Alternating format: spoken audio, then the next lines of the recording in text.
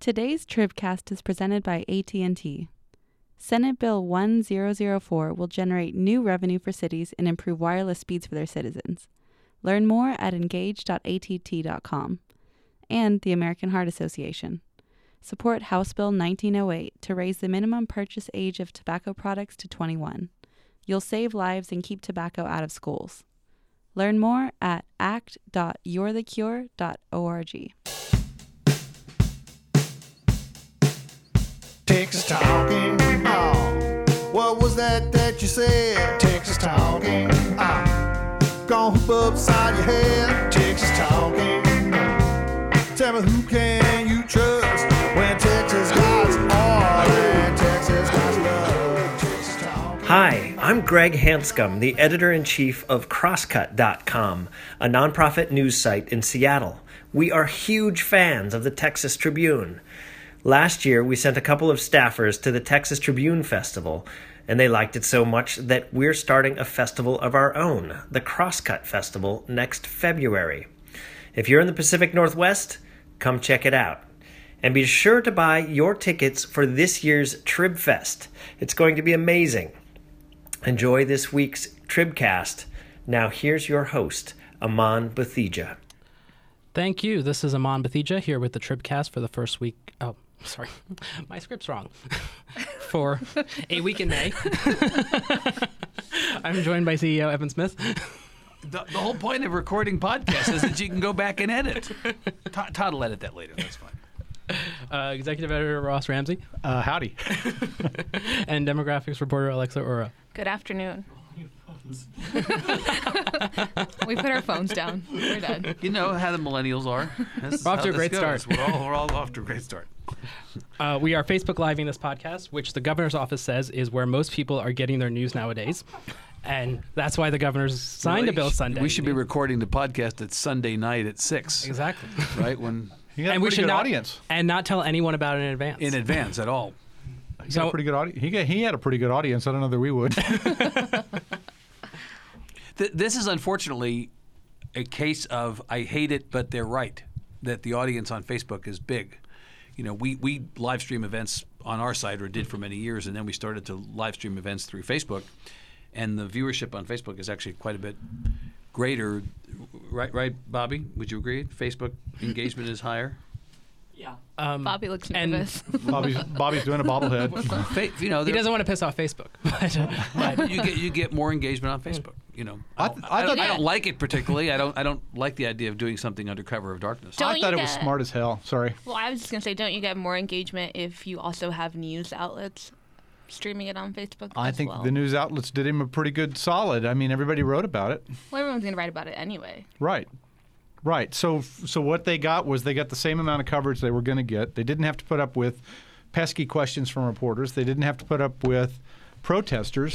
Pesky. And they didn't have to, well, you know, if they don't regard us as pesky, that's probably a story in itself. But and they didn't have to share the spotlight with any of those Bill people authors. Bill authors and sponsors and people who actually did the work. people, That to me is people the most competing for interesting attention. part about it. because he could have called them and invited them over. People do They could private. have all fit in the Governors do frame. private signings all the time, but they usually invite. Those are usually for the benefit of the authors and the people behind the authors. You know, the groups or activists who wanted a particular bill passed. They do that all the time. But if you want to get a bunch of publicity, do it on Facebook Live, and if you don't want any competition, get rid of your competitors. I think it worked. I'm remembering Rick Perry did a bill signing years ago, and it was right in the middle of everyone wondering whether he was going to run for president. And this proves my point. I can't remember the bill that was signed, but every question was about whether he was going to run for president, and not a single question was about the bill he was signing. That's the way of it. I mean, you get those. You've been to those bill signings a bunch, where you sort of you wait through the sort of whatever on the bill, and then they say, okay, are there any other questions? And then you can ask them about whatever the subject of the day is. I think this is a both and rather than an either or. I mean, I'm sort of where Alexa is, which is the governor could have accomplished everything he wanted to accomplish using Facebook, and also do it as a public event. Mm-hmm. You can stream public events on Facebook if that's the issue. Right. Right? The only way to take this is We don't want the press in the room. We don't want opponents to know that we're going to do this, so there'll be protests to disrupt our tableau. Right. That's the only difference right. between him doing it on Sunday and doing an open press. I can acknowledge that this was smart politics for the governor's office and still hate it from the standpoint of transparency and accountability. It was a great publicity stunt. But I think we're being outmatched or outgamed or gamed or whatever by people in public office at the moment, and I don't like it. I don't think it matters on this one. I think, they were going to say what they were going to say, and, you were going to write what you were going to write, and those trains pass in the night. Doesn't the governor have to answer questions about stuff? Yeah, he does. But Shouldn't he answer questions about stuff? Sure, Does he should. answer questions about stuff? Apparently for Svitek, as he calls him, right? You have to catch him at particular events. You get 10 seconds. He's not a particularly talkative governor, except with the groups that are inside. He loves talking to the insiders. He loves talking to the constituents on his side and to, I think Breitbart was in there for an interview right after that. But he only likes talking on his own channel, and he doesn't like talking across channels. Well, he doesn't want our filter, is how their office put it. Yeah, that's how right? Matt Hirsch put it, right? Right. The filter is democracy. Well, the filter is also, give them their point. If I want to tell I've a story, already given and it's them not their getting, point. I'm now to the point of the conversation where I'm no longer giving them their point. I'm still giving them their point. What you're describing is what Donald Trump is doing on the national level. Right.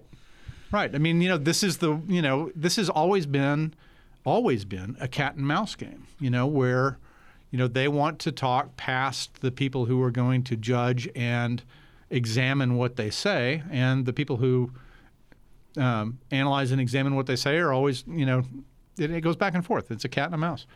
Maybe we just shouldn't report the shit they do. Well, not report when they sign important bills into law No. because we weren't invited for the bill doesn't signing. You're going to start more of a you're joining the sports department? Is that what you're saying? Evan wants to do the Rockets and the Spurs. I was on your side until Yeah, right up till you lost yeah. me there. This week on the Pissed Off and Acting Like a Baby podcast. No, I mean, I acknowledge it sounds ridiculous. I don't actually believe what I just asked. But I do. But, at a certain point, you ask yourself, or we ask ourselves as an industry, what is the correct response or remedy to this? I think it's just continue to do good work and don't allow the fact that the system may not want to engage in the way that it did historically to dissuade us or distract us, right? And I think there's a difference between just repeating what someone says in a press release or during a Facebook Live and actually continuing to analyze and scrutinize what they're doing and what they're saying. Right. Well, I agree with that. I want to shift from how the bill got signed into the bill. Oh, what bill was this? What were we talking about? Senate Bill 4, which will let police ask people they detain or arrest about their immigration status, and will punish local law enforcement that doesn't cooperate with federal immigration officials. Did I get all that? Is there anything else there? I think you got it. Okay. We're not trying to do a better job, apparently. Right.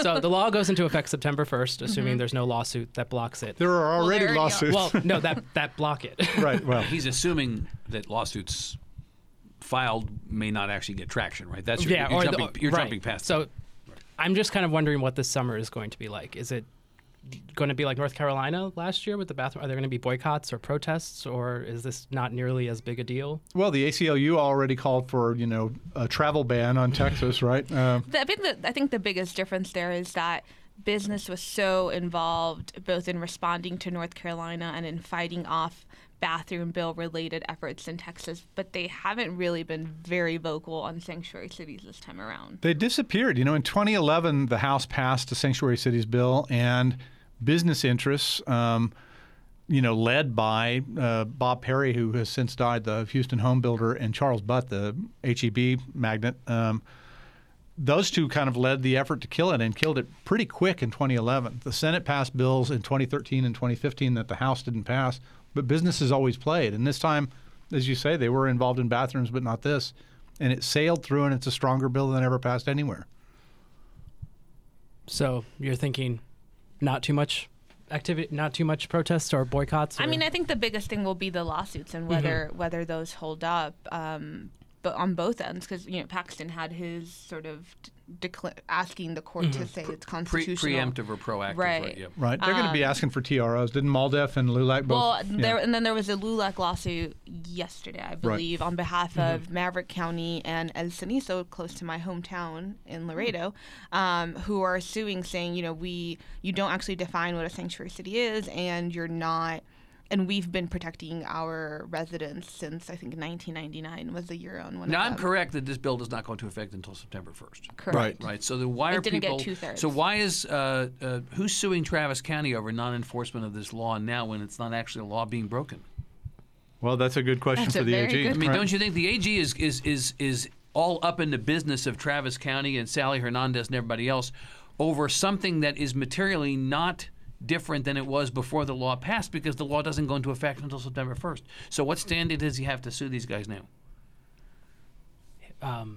Their track record, I guess. Yeah, but hold on. If it's not against the law yet, to the point that you felt like you had to pass a law. You can make an argument that it is against the law is not clear enough, and you passed a law to make it clear, but that under current law you can still go after them, and that's obviously what they're doing. I have heard this is not about what you're saying, but I have heard no credible and defensible argument that Sally Hernandez or anybody else currently is, quote, breaking the law.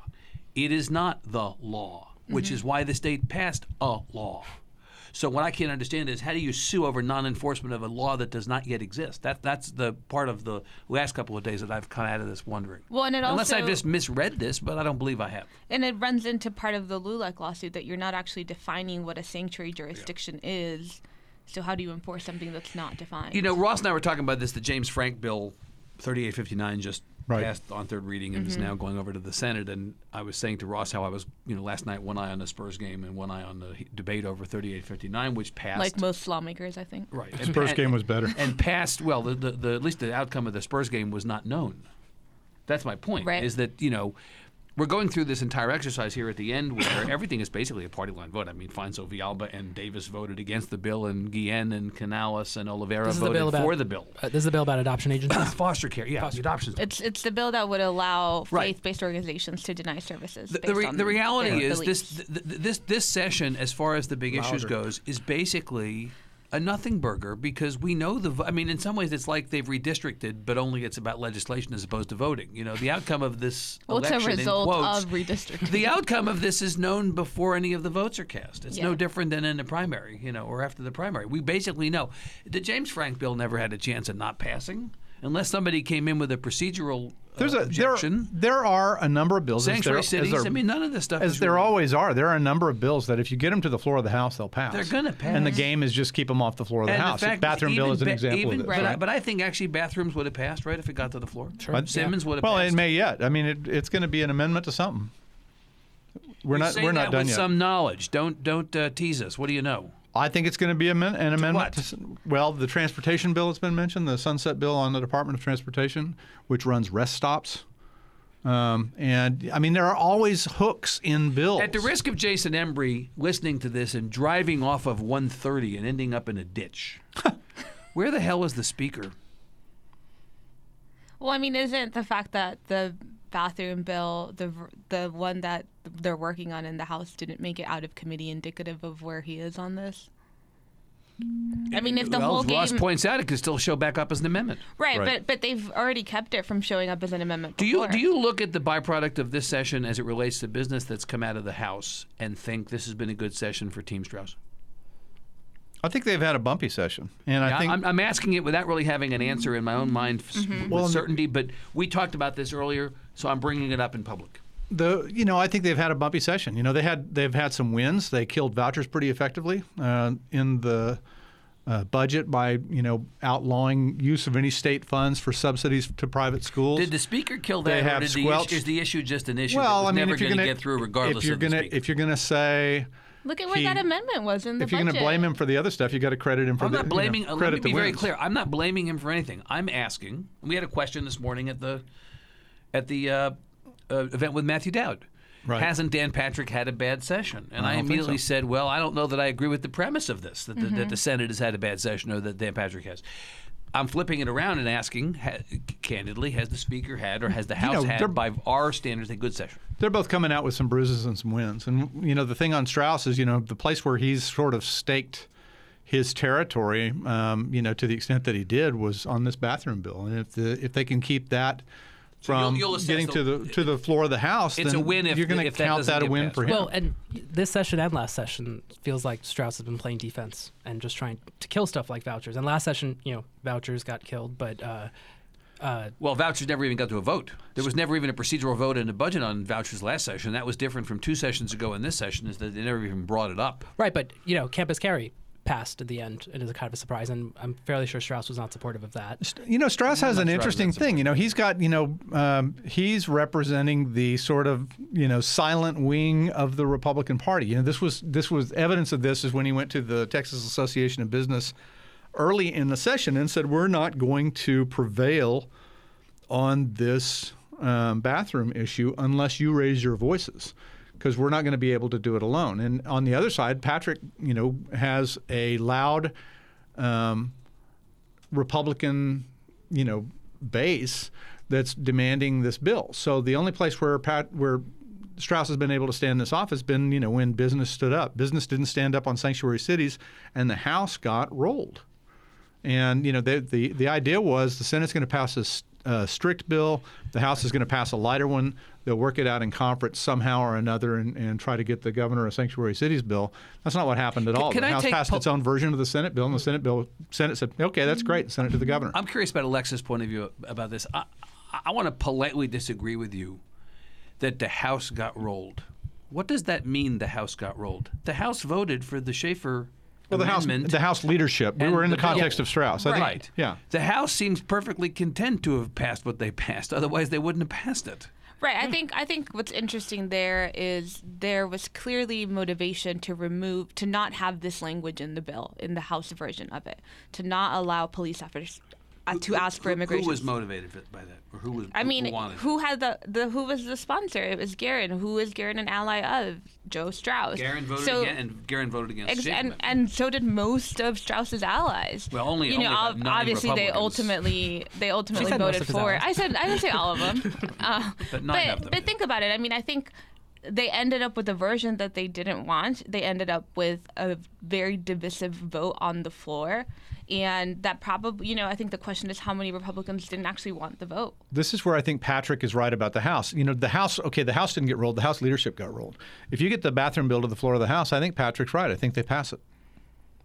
The game here to go back where I started. The Right. game here is keeping things off the floor of the House that you don't want to pass. There were more because than they'll pass 60 when you get there. Republicans who were co-authors of the Simmons Amendment or There are way co-sponsors. more. There are 74 now. Okay, many now we're of up which, to 74? Well, many of which. It's almost up with medical marijuana. Well, I will say though, many of which signed up once it was clear the bill was dead. Yes, Or but the not fact, dead, but the fact bill is there are wasn't getting out of 74. committee. So if this bill really, if these 74 really wanted to pass, they could be on the floor of the House talking about it and saying we're going to hold up other legislation until this passes. They Sure, could, but what I'm saying is they that could pull isn't a full that. Stickland. What I'm saying is though, isn't that indicative that they actually don't want it to pass, but they want some cover, so they're going to put their name on this bill that's not going to get to the floor. Yeah, but by the time this news gets back to their districts, they're going to say I was a co-author of the bathroom bill. They're not going to say, but I only became a co-author late because I didn't want it to Well, pass. that's what I'm saying. They're getting gonna the get away cover with they it. need. It's Yeah. really hard to explain that to a voter. The Well, nuance voters don't there. give a crap. All voters hear is you were a co-author of the Yeah. bathroom bill. I'm with you. That's what they hear in some of these districts. I want to switch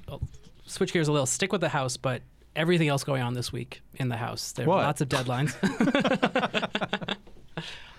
So first off, it was, I believe yesterday was kind of a crazy day with the local and consent calendar. Or was that Monday? That was yesterday. Ooh. That was Who yesterday. knows? Yeah. And Stickland made himself Jonathan Stickland of Yes. Bedford, a Republican. very visible, killing bills on a local consent calendar. Can anyone talk about what happened there? Yeah, he went in and decided to mess with some folks, and so I think it was 21 bills were either killed or withdrawn from the local calendar. There's two ways to do this. One is to present 5 names in opposition, and it's no longer a consent bill. It's then, you've got 5 members who don't consent, so you kick it to the other calendar. The other way is to talk against it or on it or about it for 10 minutes, and when you get to 10 minutes and 1 second, it bounces off the calendar. So they made an attempt, and they being in the person of Symphonia Thompson, the chair of the Local and Consent Calendars Committee, to revive these 21 bills in one kind of sweeping measure. And the Freedom Caucus, or I guess in the person of Matt Rinaldi, came up and said, well, if you're going to do those 21 bills, do these bills as well. Including the bathroom bill. Listed the bathroom bill, several anti-abortion bills, and Thompson said, I'm going to pull the whole thing down. So that's kind of where they left it. They adjourned for an hour. It was weird because they said, let's stop for an hour, and nobody left the floor. They stopped, they gavelled it out, and everybody went into these little clusters all around the room. So there were scrums going on about rules and things. They came back and sort of went through the day. I think there's still a chance to bring some of those bills back. And I don't think that the bills Rinaldi was carrying are dead yet either. I got to say that Stickland and Rinaldi and that group of people have gone to school on the House rules and are, have really stepped up their game. They're much better at this than they used to be, and they got the House in a box. They got Thompson. They trapped her. If you're going to save these bills, you have to save our bills. Kind of looked at it and said, okay. Okay, so but again, let me come back to the earlier question. So is there interest on the part of the Speaker or of the leadership in combating this bill killing at the end? Where is the does the Speaker even have because that power? Well, a bunch of people were tweeting during. I was on a plane back from the West Coast yesterday during all of this Stickland stuff, and I was only able to look at Twitter because I couldn't watch the stream. And what I kept pay some airlines $7 to watch this stuff. I wish it were only $7. It was a lot more than that. But what I'm hoping, what I'm looking for in all this discussion is, there were these tweets yesterday that said basically the House has lost control of itself, or the leadership has lost control of the House. That basically these guys have done what they've done. Is that a fair criticism? No, these guys are mastering the rules. They're doing, a few years ago, this was everybody whining about Trey Martinez-Fisher. Looks like, oh my God, he's been reading the rules. Oh my God. And then it was Jim Dunham before that. And Warren Chisholm. So Stickland is the new Prince of Pooh? There's always somebody who figures call out. them any points of order. It's not really about points of order. At the end of this game, it's all about rules. And if you can play the rules, adeptly, you can enable a minority. And this is where the power of the minority in the House is strong. The smallest minority, the smallest loud minority in the House is the Freedom Caucus, not the Democrats. And they've been stomped and gutted every time they've done something, and they've gone to work on the rules and looked at this thing, and yesterday they won one. They're having a good session? I wouldn't say it's a good session, but they're not getting, they're a force to be reckoned with. That puts you in a place to bargain. That makes you a power. One of the other interesting things from yesterday was folks who are trying to get to some of these anti-abortion bills that are lower on the calendar actually complaining about Stickland and how long he was taking on the local and consent calendar, because up against Thursday's midnight deadline, it's becoming less likely that they even get to those votes. And I mean, they were unhappy about what was going down. Well, we had a question from Facebook about the medical marijuana bill that made it out of committee. Is it dead? Nothing's dead while the legislature's in town. There, I've said yes, it. But they are still on Saturday's calendar. And so yesterday, calendars committee set the calendar for Thursday, which the midnight deadline there. Why is that important? Right, you have to eat the leftovers before you can eat the fresh stuff. So as Alexa says, we're still on Saturday. You got to go through the Saturday calendar and then the Monday calendar and the Tuesday calendar. If you're on a Thursday calendar, you're way down the list. Analogy off. Oh, that's Thanks. You really know how to hurt a guy. If a frog had pockets, he would moderate a tripcast. I can't play along. English isn't my first language. You know who Dan Rather is? I do know who Dan Rather is. Just making sure. You just first in, first out, and so we're on Saturday. You're not going to get to the Thursday calendar at all.